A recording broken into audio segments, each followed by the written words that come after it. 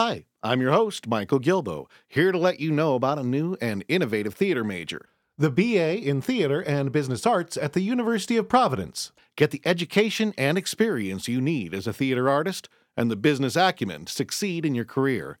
Visit BroadwayBullet.com and stay tuned to the end of the program for more info. Now, enjoy the show. Well, I wouldn't want it to be too perfect every night. It is live, after all. Working at Lincoln Center, it sounds very huge and elevated, and that's what it feels like once you're working there, because Rent is about much more than just friendship, love, and musical theater. It was about something that shook musical theater. People are becoming more and more comfortable with, issue of people being different. I mean, we do it all. We don't back away from anything. Welcome to Broadway Bullet, Volume 414 for October 7th, 2010. I'm your host, Michael Gilbo, and we got a lot of great stuff for you. Be sure to keep checking out the NYMF Festival, nymf.org. It's still going on. But we've got some shows that are not NYMF now for you. We've got Stinky Flowers and the Bad Banana here for you. The CD release of The Golden Boy of the Blue Ridge, new from new label Broadway Wax Records. We've got Weekend at an English Country Estate from the ETA Theater Group. And we've got Good Egg from the Redfern Theater Company. So a lot of stuff going on, and I guess we're just going to jump right on into it. On the boards. Having grown up in a military-based town, I'm very familiar with the concept of military brats.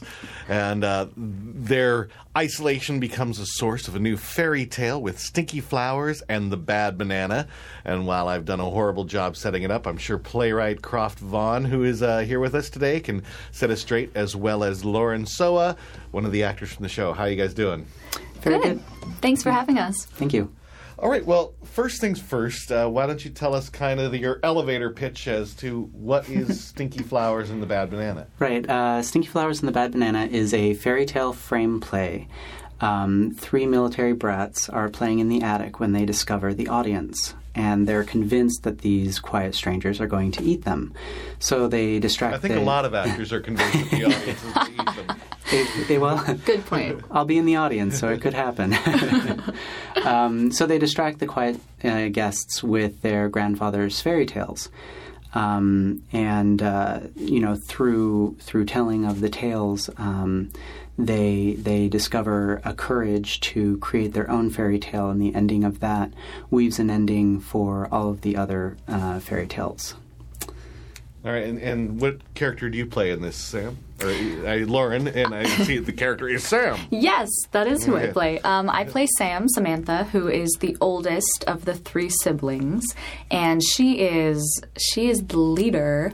All of these children are played by adult actors, but I love just the way that Croft has written this play. There's a beautiful innocence about them. And so Sam she's sort of in charge, but she's 14. She's getting to that age where she's almost too cool.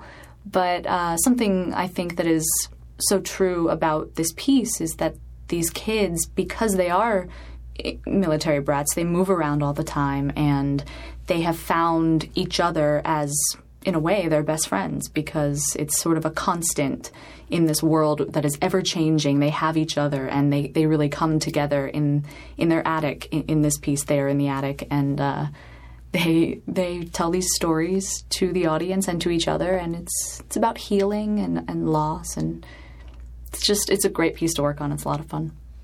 Now, I understand you just graduated from NYU? I did. I graduated from NYU a couple years ago and have been, out in the world now, the scary world. Playing a 14-year-old? Playing a 14-year-old, but, yes. But, in like another 4 or 5 years, you can play a high school student on Glee. I know. I can't wait. Oh, yes. So, Croft, I understand this started off as a one-person show? Yeah, it started off as I wanted to transition from being a performer to being a playwright, and I was like, well, what is easy and simple and I can work on lots of small things? And I was like, going back to my childhood, I was like, we used to work on fairy tales, fairy tale theater. And so I was like, oh, well, I'll just take ideas that I find compelling and express them in fairy tales as a way of, constructing characters, developing a plot. And then a director friend of mine, Shauna Solomon, was talking to me about this, and she was like really intrigued by some of the tales. And she said, you should string them together into a show. And so we talked about how that would work, and we were accepted to the Artists of Tomorrow Festival with Six Figures Theater Company back in 2006. And from there, we met with a director friend of mine, David Goldstein, saw it. And a month after, and at that point, the play was still kind of, had a lot of rough edges. And a month after seeing it, he sat me down after New Year's, and he was like, listen, I'd like to talk to you about your show. And he did, and he knew more about it than I did. And he was like, oh, I liked how you did this, and you brought these characters together. And it was really, really satisfying to hear someone like really engaged in it. And that inspired me to work with him, bring his theater company on board to do the Edinburgh Fringe Festival production in 2007. And we tightened up all the loose edges. We even changed some of the fairy tales to better tell the tale of the military brat Sinclair. And it was very satisfying to work on, and Adam did some really brilliant work. And then after that, my friend Kelly Miller saw the show, and she's a literary agent and dramaturg. And she pulled me aside and said, Croft, this show is beautiful. She had worked at PlayScripts, and she said, you should write this play for 5 actors for like regional theaters or off Broadway, and for 45 actors for high schools, because it has a lot of, I've heard it called Shrek appeal, where the kids will be entertained because there are monkeys everywhere, but the adults will get the deeper meanings in some of the tales. And that's what I really like about, the fairy tales is that, I was reading, Bruno Bettelheim, and he wrote the book Uses for Enchantment, and he looks at all the fairy tales and how they carry deep psychological value, and that's why they have such staying power. So I had written the 5-person version, and the Management Theater Company picked it up for a salon reading series. And we got to hear it like spoken aloud, and it was really, really great, informative. And then back in January, I was like, all right, here we go. We got to get this up. We got to get the 5-person version out there. We got to get people to hear it. We got to get people to see it. And I need to let go of it. I didn't want to be in it. I didn't want to be performing in it. I just wanted to be the producer and the playwright for this round.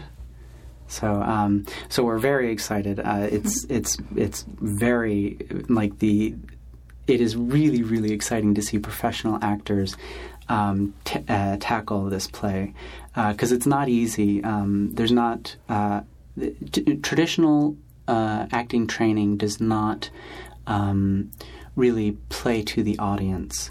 And so, allowing actors to interact with the audience in a way that's like not, bad children's theater where you talk down to them. But it's not frightening for people who might not be terribly comfortable with that. That's an interesting task, and I'm really excited to see how they do. So what's the 45-person version? I can say. Right. Well, within the piece, within each fairy tale, all of the actors, there's only 5 in this version, but we all play multiple characters within each tale. So, for instance, in Stinky Flowers, I think I play one character, but Robert, who plays Stu, the middle brother, plays, 5 or 6 different characters in that show. So if it were broken down into 45, yeah. I imagine each individual character within each tale would be... And you can never have enough spear bearers, really. Or monkeys. Or monkeys, yes. And Yes. it's very satisfying. And trees. And trees. Yeah. And, we could have like a Stinky Flower dance number. That would be for the Broadway version. Yeah, totally. Oh my gosh. Dressed up like bananas. Dressed up like bananas, doing the banana splits. Whoa. Oh, that's funny. So what has the rehearsal process been like putting this together? It's been great. We started off doing a lot of table work, really sort of connecting to the deeper meanings of it. And I think what Croft said is so true that, I've been saying to my friends that it's a fairy tale for adults and children because both will equally appreciate it, I think. And so we started off with a lot of table work and just a lot of connecting with each other, with the other actors, because it's so much about this family and what they've been through. It was really important that the three of us connect, the three children, as well as these two imaginary friends who really have become part of the family at this point.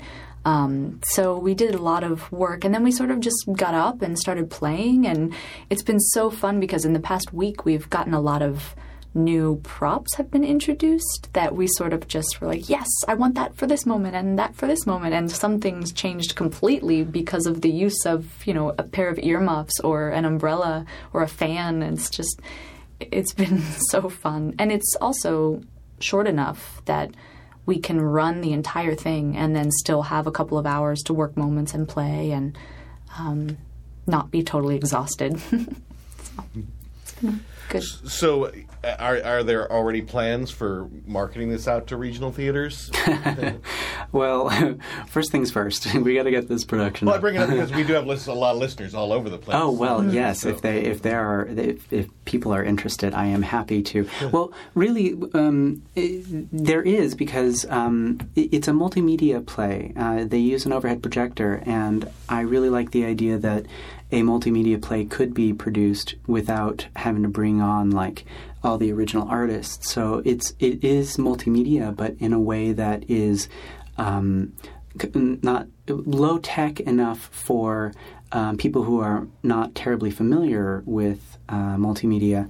But if they can't operate their iPhone, then it's probably still a problem. I feel like if you if you have a smartphone, you should be okay. I think something that's so great about the piece too is that you can use absolutely nothing as far as props and costumes go and have it still be effective because it is so much about using the imagination.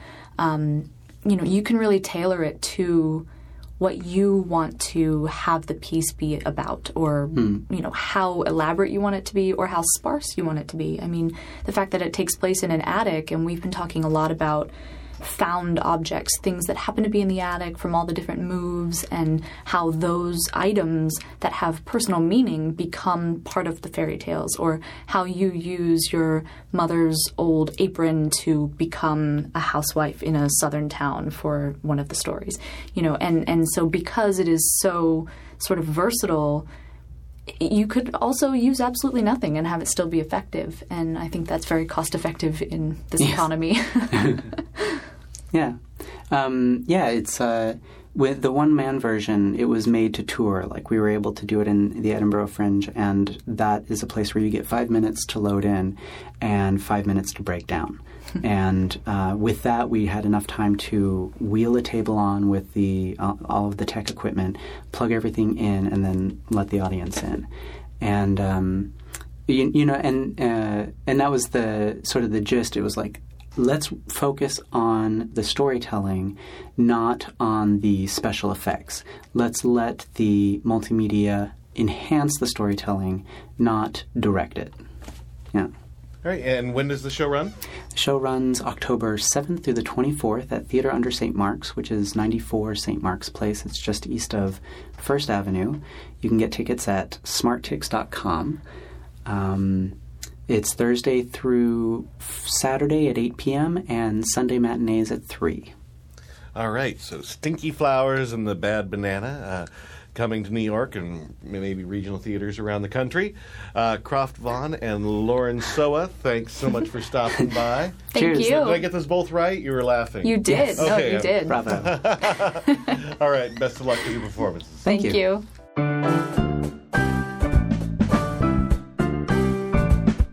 Listening room. Prospect Theater Company has been making waves. Recently, they had a sold out extended run of With Glee, which originated at the New York Musical Theater Festival. And Prospect themselves has done many things with the New York Theater Festival. It has some partner events and some stuff going on this year as well. And because of all their involvement and all the times they've been on, they have released their first official cast album for Kleben Award winner Pete Mills' musical Golden Boy of the Blue Ridge. Has just come out, and we've got the producer and the composer, Pete Mills, and the producer, Dennis. Whoa. Look at the CD. Look at the CD. It's right on there. No, how did This is what editing is why did I for. space out your last name? Dennis Michael Keefe. And that is like a mulligan that I can't forget, considering Dennis has played on the upcoming BMI CD with me, as well as my own solo album. But anyway, the production of Golden Boy Blue Ridge, original cast recording, is now out and available, and we're going to talk about everything that went into that right now. How are you guys doing? Good. How are Great. you? Happy to be here. You want to introduce yourselves quick so people can connect your voice with the name? Sure. I'm Pete Mills. And I'm Dennis Michael Keefe. All right, so Golden Boy Blue Ridge. Tell us about the show a little bit. We talked about this on 309, and by the way, there's two more songs. And just what they'll hear tonight, they can still hear up on volume 309 about the show. But give us a nutshell summary again of Golden Boy, and then let's talk about the making of the album. Golden Boy of the Blue Ridge is an adaptation of a classic Irish play, Playboy of the Western World by J.M. Singh. And we've transplanted the story from Ireland to Appalachia. And but it follows the plot of the original Irish play very closely. And in our production, we because we're setting it in Appalachia, we wanted to have bluegrass music, and the band became an important part of the storytelling because we used the band as characters within the story as well. They were the sort of the supporting characters, and then we had our leads who did not have to play instruments. But. All right, so now part of why I find this so newsworthy is Equity makes it very hard, if not impossible, to do original cast recordings for any type of showcase production. Basically, if it's off Broadway or Broadway, they have clear-cut regulations. If you're off Broadway or showcase, it's damn near impossible to do a CD. So, how did this come together? I guess that would be from me. I guess I should kind of preface this with how I got involved into the show in the first place. I was a cast member in the show, as well as part of the onstage band. So that's where my beginnings with Golden Boy were.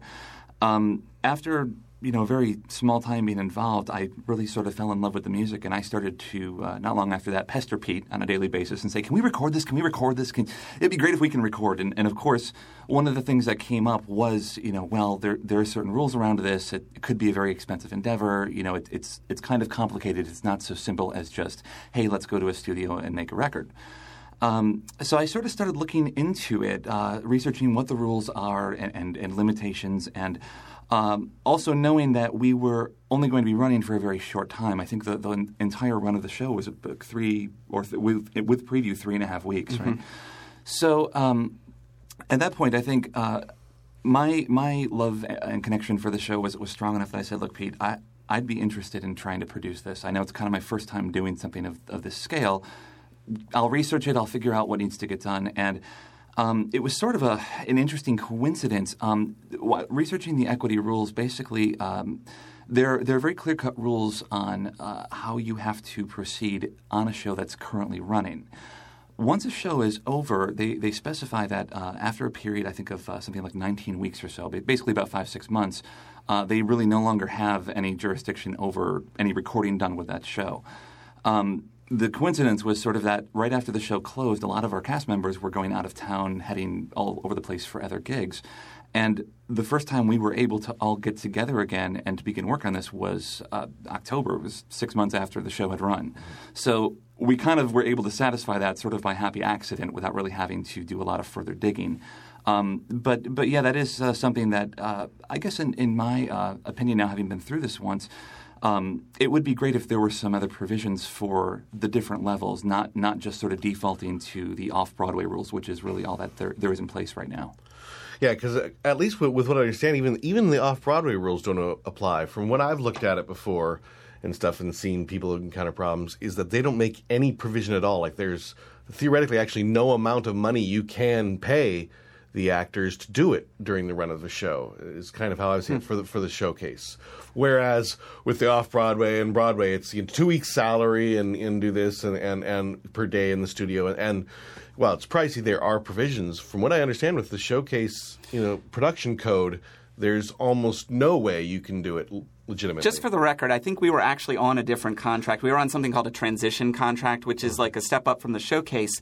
But as far as making a cast recording, we did run into all those same rules about if you make it within a certain period of the original production, you have to pay actors at such and such rate for the recording time. Exactly. But this is a catch. This is a glitch that gets everybody out. Part of why I mention this is I know that there's lots of showcase musicals trying to figure out how to get their stuff out there. And so Sure. the key is wait 19 weeks.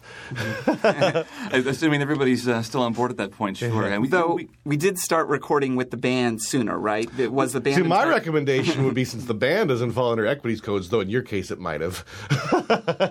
We did lay some of the band tracks down earlier a bit, more than anything, because they so were we didn't non-equity. forget them. Yeah. Right. Yeah. That's an interesting Right, yeah, side note is that this being a bluegrass flavored musical, and I'm a piano based composer. In terms of and with the further idea that the band was part of our cast and was at rehearsals early on right away, I gave them charts, and we evolved the arrangements over the course of the rehearsal period. But, they were essentially figuring out their orchestrations, as it were. And I was very concerned that it would get lost because they essentially they got so that they could play the show very consistently in a certain way night after night during the run. But, I wanted to capture that because that was, it was really all working from these charts. So. All right, well, before we go any further, maybe we should let people hear one of the songs from the cast album. Someone want to set up the first one we're going to play here? Sure. This is called First Class Ticket. The song is for a character named Luther, who is a local farmer, a very simple, God-fearing man who is engaged to the leading lady of our show, Maggie. Only now a stranger has come to town who's kind of a mysterious bad man. He says that he's on the run from the law. And Luther is very concerned that this mysterious and exciting new stranger has turned Maggie's head and that he's worried about his engagement to Maggie and that she might leave him for this stranger. So he is trying to bribe Clay, that's the stranger, to leave town. All right, so let's take a listen here to First Class Ticket. Oh, I know you ain't heard yet. She ain't said not a blessed word, I bet. But you see, me and Margaret, we're supposed to wed. Don't hurt me. Then it was you sashayed up. All at once, she wants to trade up. People say her mind is made up to marry you instead. Desert me. Sometimes I wish I weren't the good God-fearing kind. 'Cause then I'd have the courage to shoot you from behind. I won't though. Thought I might inform against you. Get you sent to the penitentiary. Figured if it took all century, you'd hunt me down for dead. But then a new plan popped into my head. I bought a first class ticket for the next train out of town. Leaves tomorrow from the depot. I'd be glad to drive you down.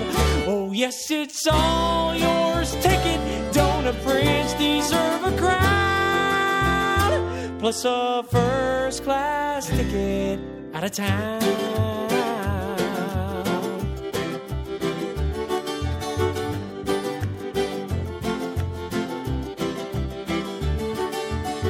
Every girl loves a rover, the ones who walk the whole world over, the vagabond, the cattle drover, wandering astray.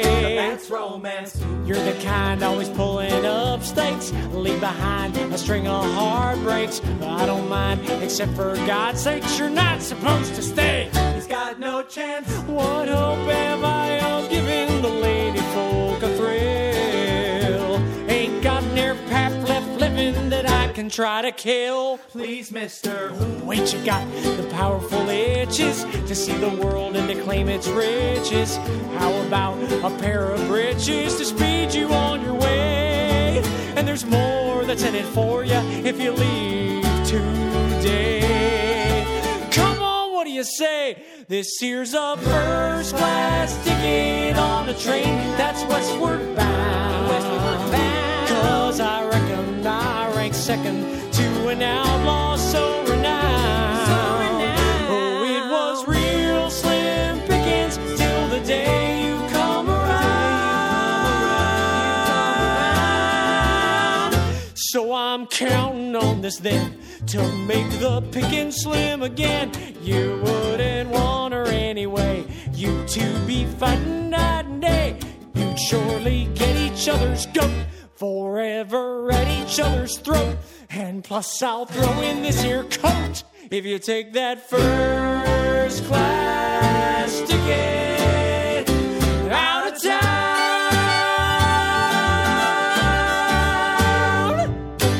First class tickets. So Dennis, not in addition to producing the CD, you've actually become the label and are handling the promotional responsibilities around the CD as well, correct? That is correct. So I guess first thing is, where can people get the soundtrack? Well, there are plenty of different places. I'd say probably the in the forefront of my mind, if you happen to be visiting New York and want to pick up a copy or are in the city, we have some copies available at the Colony Music Center over at Broadway and 49th. The other way to get the physical CD itself is on Amazon.com. They are carrying stock of the CD. And, of course, it's also available for download as an MP3 on iTunes and Amazon MP3 and a whole host of other online sites. So it's definitely available. All right. Now, shortly before this actually came out, Pete, you were announced this year's winner of the prestigious Kleban Award. How did that feel? Fantastic. So no, we've been following. We've done a lot of work with your shows over the past few years. So I must say, when I saw the announcement, it was real nice to see somebody that has been working so hard with that award. Had you submitted in previous years? What is the? Oh yes, that's an award that I'd been applying for at least 11 years, and. Obviously, it was such a thrill to finally get it. And one less award to apply for every year. And it's like a big award. It takes care of almost a full month of expenses of living in New York, right? Exactly. So, again, before we continue now, we got another song here from the cast recording. You want to set this one up? Sure, and I should also say that the previous song we did, First Class Ticket, the soloist was Jeff Edgerton. And the next song we're about to do, which is the title song from the show, is a song called Golden Boy. The soloist is Victoria Huston Elam. And this is just about the character's idea of a golden boy, a perfect man that she always hoped to meet, and the reason why no one has ever been good enough for her before, and why she was just about ready to settle for Luther, who we met in the previous song. And now that this stranger has come to town, she's asking herself, could this be the golden boy that I was waiting for all those years? Yeah. All right, let's take a listen. As a child, I dreamt about a golden boy, a perfect prince who'd come along one day. Set my heart to pounding, pluck me from my drum surroundings and take me with him somewhere far away. Other dreams were nothing to my golden boy. What cared I about the boy next door? I knew I'd never settle for a common life of copper kettles, 'cause I believed that I was meant for more. Golden boy, I'd whisper to him late at night as I clutched my pillar tight. Here's how I have it planned. Golden boy, there's no one else I'll tell my secrets to. There are things that only you would understand.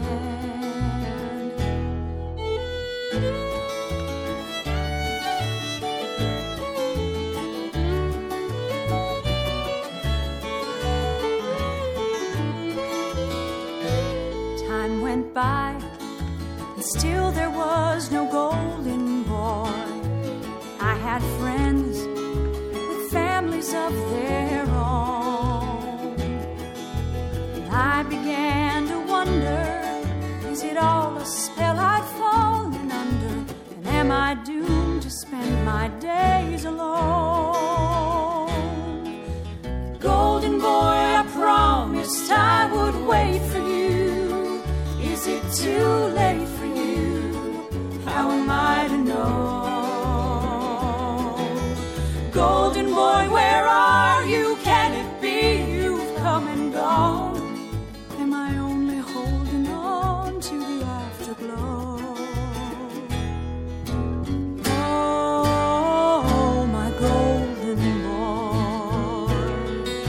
Oh, my golden boy.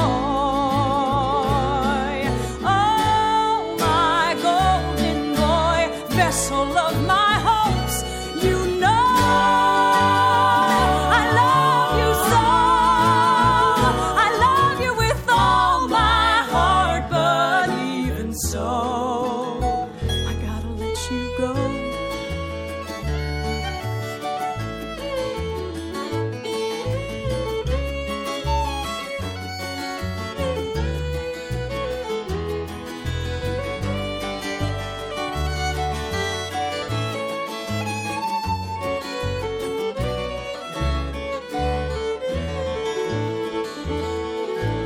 Then one day, a stranger woke the child in me, and foolish dreams came flooding back so fast.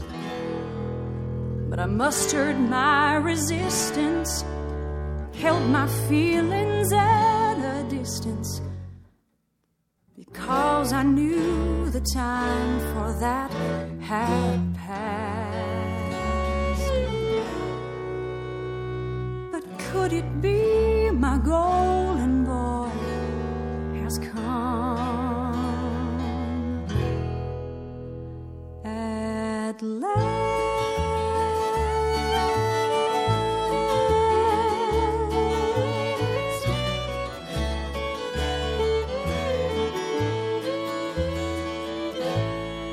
Title track, Golden Boy, from the original cast recording, Golden Boy of the Blue Ridge. And I guess kind of to do a slight tie into all the NYMF shows, kind of, I think summing up here, I mean, I think the big recommendation for NYMF shows trying to do a cast recording is record your band now and then rope the singers in after 19 weeks. That's, yeah, it sounds good. So any future plans here with Prospect, or your writing going on, Pete? I'm working on a couple projects outside of Prospect at the moment. Prospect, of course, has Once Upon a Time in New Jersey coming up, which I believe is a partner event with NYMF. And it's at the Hudson Guild Theater, and there are various other NYMF-related events that will be happening there at the Hudson Guild, again, in partnership with Prospect. All right. And Dennis, I understand you have plans beyond just this cast album of continuing your label. By the way, I'm looking on the... Oh, there it is. Great White Wax. That's the label? That is the label. All right. Okay, I was looking on this going, where is that? And it's clear as play as day. So Great White Wax, I understand, while maybe not specific details ready to be revealed, you're looking to go further in the cast album business. Yeah, it's funny. This was, again, kind of a happy accident. I had already started to get into the recording side and producing just with my own music, my own band, and that kind of, took off on its own. And this was its little extension where I said, well, I kind of have worked my way through a recording, I suppose, so cast albums can't be much different. But once I kind of got to Golden Boy of the Blue Ridge as a complete project, and I'm looking at the CD, I thought, well, it'd be great to have more than one title on my label. That'd be nice, and certainly an accomplishment. I would say, it's not something that I'm. It's not my primary pursuit in life, but I do think that there are a lot of shows out there that have phenomenal music, just like this one, and deserve to be heard by a greater audience and get out there and be known. And I think that's where my vision of Great White Wax fits in. If there's a way that it can be done without breaking any rules or doing anything that's not kind of kosher in that world, but still able to be a vessel to deliver music to an audience that wants to hear it, I would love to fill that void. Especially at this level. There is potential for another one. Not sure if it's... I guess I can at least mention, following Prospect's production of With Glee, there were some just sort of light initial talk about the potential to do that down the road with Glee as well. Certainly nothing set in stone yet, but it would be a fantastic project. It was a great show, great music by John Gregor, and hopefully that will be something that gets to happen and get to come back and visit you again.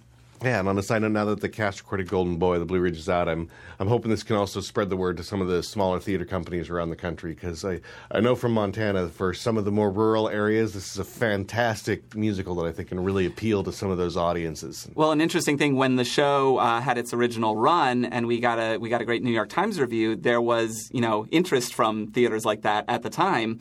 And we didn't have a cast recording to give them then. So now we have to get back to all those theaters and wait, now we have it.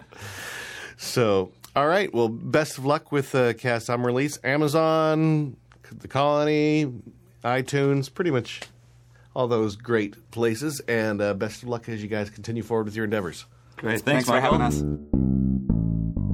On the boards. If you're looking for a getaway weekend at an English country estate but can't afford the plane fare, yet you still want to hang out with all those great erudite people and drink lots of wine, perhaps you can take in the show from the Atta Theatre Group's Weekend at an English Country Estate, playing from October 14th through the 31st. We've got playwright Sarah Montgomery as well as director Paul Ursioli here to discuss the show. How are you guys doing? Good. How you doing? Good. All right, so a weekend at an English country estate, and this takes place in outer space? Yeah, so the country estate.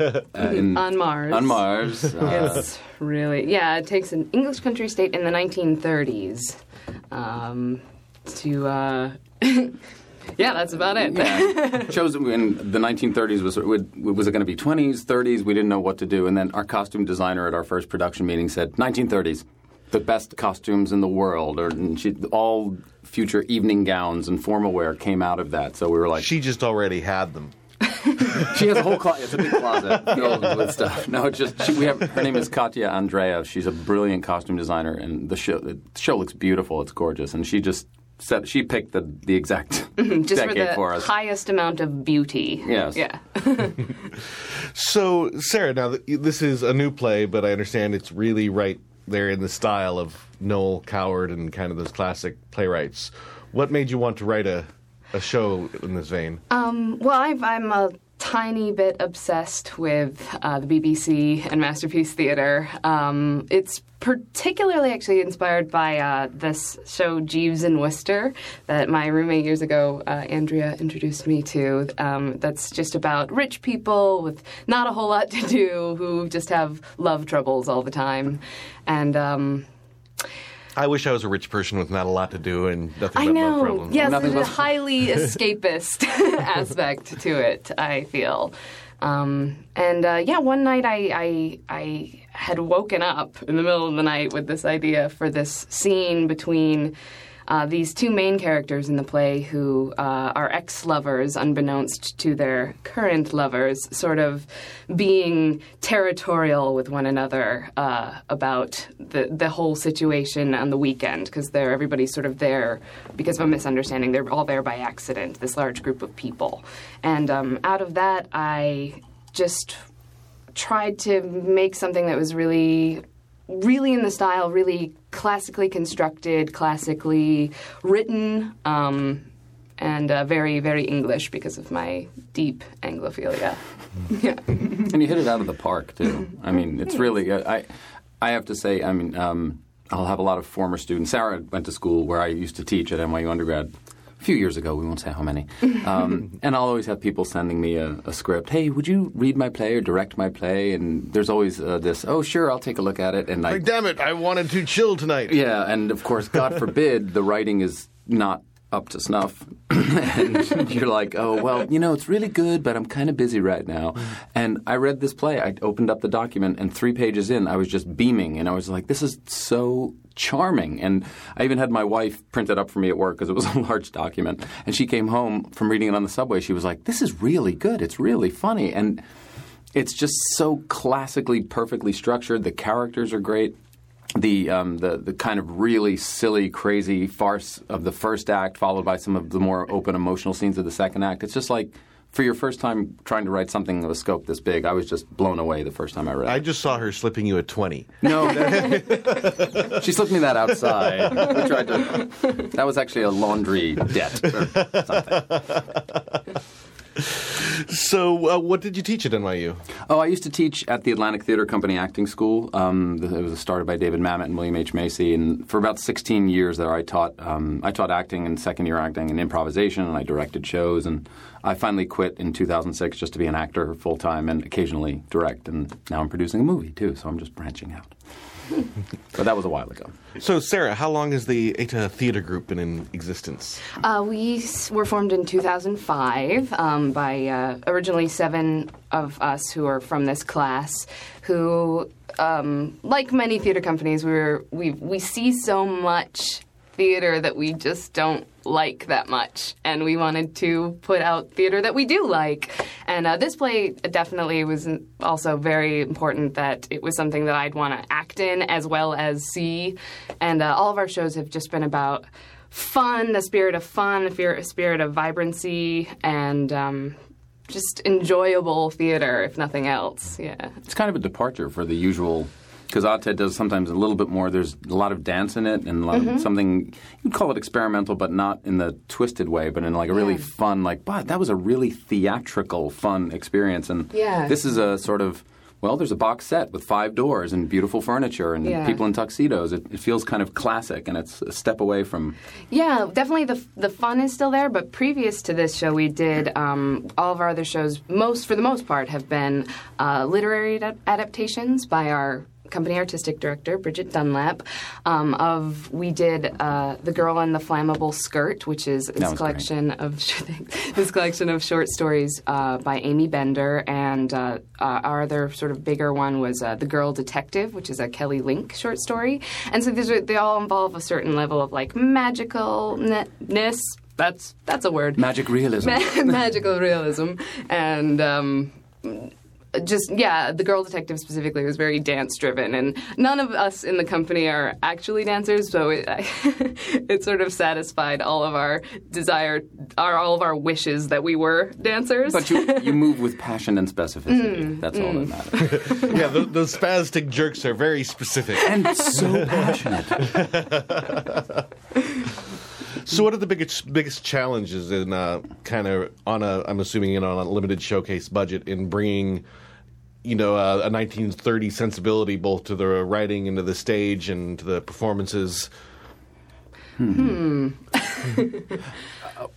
Well, certainly we have all our great designers. Sarah Walsh is our set designer, and Katya, who I mentioned, and Carlton, who's doing our lights. Everybody sort of knows the constraints of the budget, but we just got people that we knew we would love working with and who had read the script and felt the same way we did. That's really the most important thing, that somebody reads it and goes, oh, I want to tackle this. Because then I think they seek to get it done in a really beautiful way and stay on budget, hopefully. Yeah. And some of during the rehearsal process was sort of identifying, even though I love that old style and made it as old styley as possible, there were still a couple phrases that were sneaking their way in there that were a bit too modern, so we just did a little research and tried to alter them. Shizzle my nizzle didn't work. Yeah, that wasn't. Yeah, totally. Yeah, we got to put that back in. That never fails to get a big laugh. Yeah, my constant references to Diet Coke probably wasn't. The least of our problems has been the actors, because the women from the Ate who are in the show are all fantastic, and then we had to go outside the company to cast 3 or 4. I don't know about time, but we got these just great people who. It's been a joy to direct them. It's just like move them to the right spot and make them heard, and they're all fantastic. It's like everyone really jumped in 100% and just got it right away, and we've been able to just really make it a lovely piece. Yeah. So what theater is this playing at? The Access Theater on Broadway and White, just below Canal. It's a lovely space. It is. For the 20-something years I've been in New York, seeing crappy theater in tiny black boxes all over this city, this is like, it's actually, you feel like you're not constrained. It's not a death sentence to be in there wall to wall with 70 other people. There's a lot of beautiful east-west space, and like it's and real seats on a real seats. It's nice. And the stage is big enough to support this, somewhat elaborate set that we've got going on. And right near Canal Street stops of the 6 and RQ. All of them. Conveniently located, too. Yeah. Where can I get a beer afterwards? Well, there's so many places. So many. Or a cocktail, I guess. You've got MI5. You've got the Tribeca Tavern. There's Souths down there. Souths is really great. good. Oh my God, we should get money from them now. I know. I leaned into that a little too far. Like, Souths, yes. Go to Souths. Great food. Yeah. We'll be having our opening night party, too, at MI5 that night, which is this awesome bar that's really big and has a pool table. And you could basically fly a helicopter inside of it. So big. I'm originally from Montana. A bar that doesn't have a pool table is very odd. But in these, tiny bars, yes. So, again, it's a weekend at an English country estate, playing from October 14th to the 31st. Is there a website they can go to for more information? www.ate.org, and that's spelled ATEH. And just as a last wrap-up, what's the origin of the name Ate? Oh, yes. It is a reference to the Dictionary of the Khazars. There's a particular story that's told a couple times about the Princess Ate, who has 7 faces, and there are 7 of us, and she's kind of this sort of badass woman who just has all of these strategies. She's constantly under threat of assassination, and so she's got strategies of how to foil her assassins. Yeah. Don't back off of that, because the 7 of you are fascinating badasses who are constantly under the threat of assassination. There's people out there who want them dead. All right. Well, again, thanks so much, Sarah Montgomery and Paul Urcioli, for stopping by, and best of luck with the play Weekend at an English Country Estate. Thanks so much. Thank you. On the boards. With all the scientific advancements of the past couple decades, exactly what length would you go to make sure that when you're having a child that you have a good egg? I guess it's just part of the premise of the new play Good Egg by Dorothy Fortenberry. And we have got director Kel Haney and actor Dan McCabe here to talk about the Redfern Theater Company's production of Good Egg. How are you doing? Doing okay. How are you? All right. So I guess first things first, kind of your elevator pitch. What is the Good Egg? The Good Egg is about a brother and a sister. They're adult siblings who've had a lot of troubles in their lives that they've dealt with in different ways. And they're on 2 very different sides of a discussion about whether or not the sister should genetically test for particular diseases.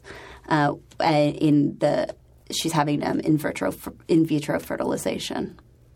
All right. So, Dan, what's your character in the show? My character is Matt. He's the brother, the only man on the show. And the big issue is, he's bipolar. And so when his sister tells him that she's having a baby through artificial insemination, it's called that too, right? It's right, yeah. Artificial insemination, and she's going to screen for the bipolar gene. It's also called baby baster and lots of names. What was the thing you said? In vitro fertilization. Yeah. I just go artificial. Anyway, so it arises some conflicts in him, in both of them, when she says that she's going to screen for the bipolar gene because he kind of feels insulted in a sense because she, on the deeper level, she's trying to maybe eliminate a part of him, a big part of him, and it also brings up a lot of issues of their history in the past with their parents. And on a bigger level, he kind of has this defense that, people that are bipolar on one end of the spectrum, they can be very depressed and down and manic, but on the other end, there have been many, many great geniuses throughout history that actually have been bipolar, and some of the greatest works have been produced by people that have this disease. So he kind of defends it and doesn't think that she should just, rifle through these selection of embryos and choose which one she wants best. He thinks it's better to just leave it up to nature. Yeah. And that's who I am. Yeah, and from her point of view, she's thinking that she has the right to choose, and with the where technology is going, that right to choose and right to choose what goes on in terms of fertility rights, as science is capable of more and more things in terms of genetic engineering. It's just how far can technology take the right to choose? So she's saying that she's got the right to have the baby she wants, without the diseases and without the risk of that baby having the same issues that she sees her brother grappling with his mental disorder. Mm-hmm. So, Kel, what attracted you to this play? How did you find it? How did you find Redfern Theatre Company? Great question. It's Dorothy Fortenberry, the playwright, is an exceptional human being and an exceptional writer, and we've worked together through Ensemble Studio Theater and their group of young playwrights under 30, young blood. And I was just impressed with her voice. I think she's got a very specific theatricality. She asks really big questions, but in a way that's really accessible and interesting as an audience member. So I've been a big fan of hers for quite some time and looking for a project for us to work on together. I found Redfern, the other actress, Andrea Day, has been involved with Redfern for several years at this point, and she and I actually went to Penn State together, so we've been friends and colleagues through school. So I found Redfern through Andrea, who is the other actor in the play. So did you pitch the show to Redfern, or had they found the show already? Or? We pitched the show to Redfern. I mean, we actually did a reading last year. Andrea played Meg. Dan's a new addition on the full production, but we felt that the issues and the idea that it's two sides of this issue, really go into are very specific in terms of Redfern's mission statement of producing socially conscious plays, and we immediately thought that this play and the debate involved in this play would really be conducive for, what Melanie, the artistic director of Redfern, is trying to program. So for you, Dan, as an actor, what are the most challenging parts of this kind of play and doing a two-hander as such? Well, right off the bat, it's, playing someone that's bipolar. I'm not bipolar, I don't think. Well, I don't know, but it's one of those things where you got to wonder. He's manic. He kind of becomes more manic throughout the play, and it's difficult. I don't want to play that. It's kind of difficult to figure out. As an actor, you always want to just. I mean, at least me, I like to think about just concrete things, like objectives and stuff like that, and so it's a challenge for me to kind of just let the text drive the mania that the character has, rather than, infusing my own notions of what I think this would be like or what I would feel right here. Just kind of letting the play do it for me. And, I think it's like that whenever you play a character that has some sort of disease that you might not personally be familiar with. Well, I think mental disorders can quite inherently take out those objective mental disorders, and logical, assessments of your goals Yeah. out of the picture. Yeah. And directorially, what have been your biggest challenges, Kel? Keeping it equal. I mean, the fact that there's two actors who are on stage primarily for the entire show, and just trying to find a way to make sure both sides of this story are being told. And as, he slips further into his mania and she starts to question her decision, those two events happen concurrently. Just the balancing act between the two roles, I would say, is the biggest challenge. Now, I understand that Red Fern Theater Company usually pairs up with a charity with their productions. So who's involved with this production? We've paired with the Family Center for Bipolar Disorder, which is a really great organization that believes that in terms of working with someone who has bipolar disorder, it's important to work with not just the person who's suffering, but also the family and the people with whom they're close. So it goes against it's a different perspective in terms of how to deal with a psychological disorder, which is traditionally just about dealing with the patient and bringing in the family in terms of the medication and the rehabilitation and the therapy. It's a way to bring everyone involved. So obviously having him be bipolar and having the sister be involved in what's going on in his life, and they live together in this play, we felt like it was very complimentary and wanted to pair with them. All right. So now just plain Good Egg is playing from October 21st through November 7th. And you can get tickets and information at the www.redferntheater.org. Is that correct? Mm-hmm. Yep. All right. Any other parting shots you'd like to get out about Good Egg before we...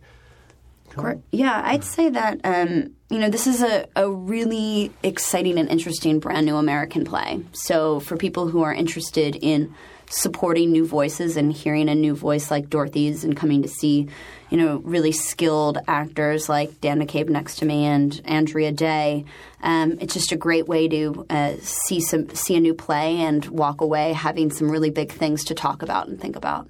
And it's funny at the same time, too, yes. Which is good. It's got a good range of, deals with very serious issues, but it's not just all stern drama the whole time. There's lots of fun, comedic moments and, a certain lightheartedness and also a good kind of family rapport that I think a lot of people can relate to. Definitely. All right. Well, Kel Haney and Dan McCabe, thanks for stopping by, and Thank best you, of luck Michael. with Good Egg with Red Fern Theater Company. Thank you. Curtain Call. Well, that wraps up Volume 414 of Broadway Bullet. You can find out more information about any of the shows we talked about at BroadwayBullet.com. Just click on the show notes for Volume 414. And we're going to be back again in the third Thursday of the month, so November 21st. Mark your calendars, check your iTunes downloads. And once again, I'm your host, Michael Gilbo, and thanks for hopping on board the Broadway Bullet. The hairs went up on the back of my neck. It was a thrilling moment. We're starved, so should an audition come up? We are so ready and raring. So Jake Krakowski says my name and I'm in the can. Actually, the Barfay thing comes from my whole life. People just going Folger, Bogler. So it didn't take much though when you proposed. Unpackage those things with the audience and explore them a little bit. So, a little more about our brand new theater and business arts major. I know what most theater programs are like, and I've talked to thousands of artists. All of this told me that a new style of theater major was needed. Theater majors can get a pretty good arts education just about anywhere, but most programs do very little to prepare actors, directors, playwrights, technicians, producers, etc., to manage their careers. When you go into the arts, you are your own business, and you need to manage that to strategically plan for your career to grow. If you've listened to many of these interviews, you know you need to be self-starters to create your own opportunities. I'm going to make sure you are ready for that world, You'll get a ton of opportunities as an undergraduate. Actors will act, even as freshmen. Designers will design shows right away. Playwrights will see their shows mounted. Directors will direct. Producers will handle shows from inception to execution. Outstanding guest artists will conduct workshops, and outstanding students will even work on this podcast and travel to New York with me for interview weeks.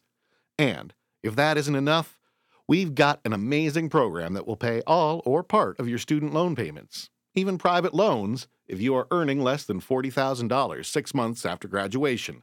That is an invaluable option that lets you pursue your passion in theater with less financial pressure. If interested, and I hope you are, go to BroadwayBullet.com. I'd love to help you launch your career.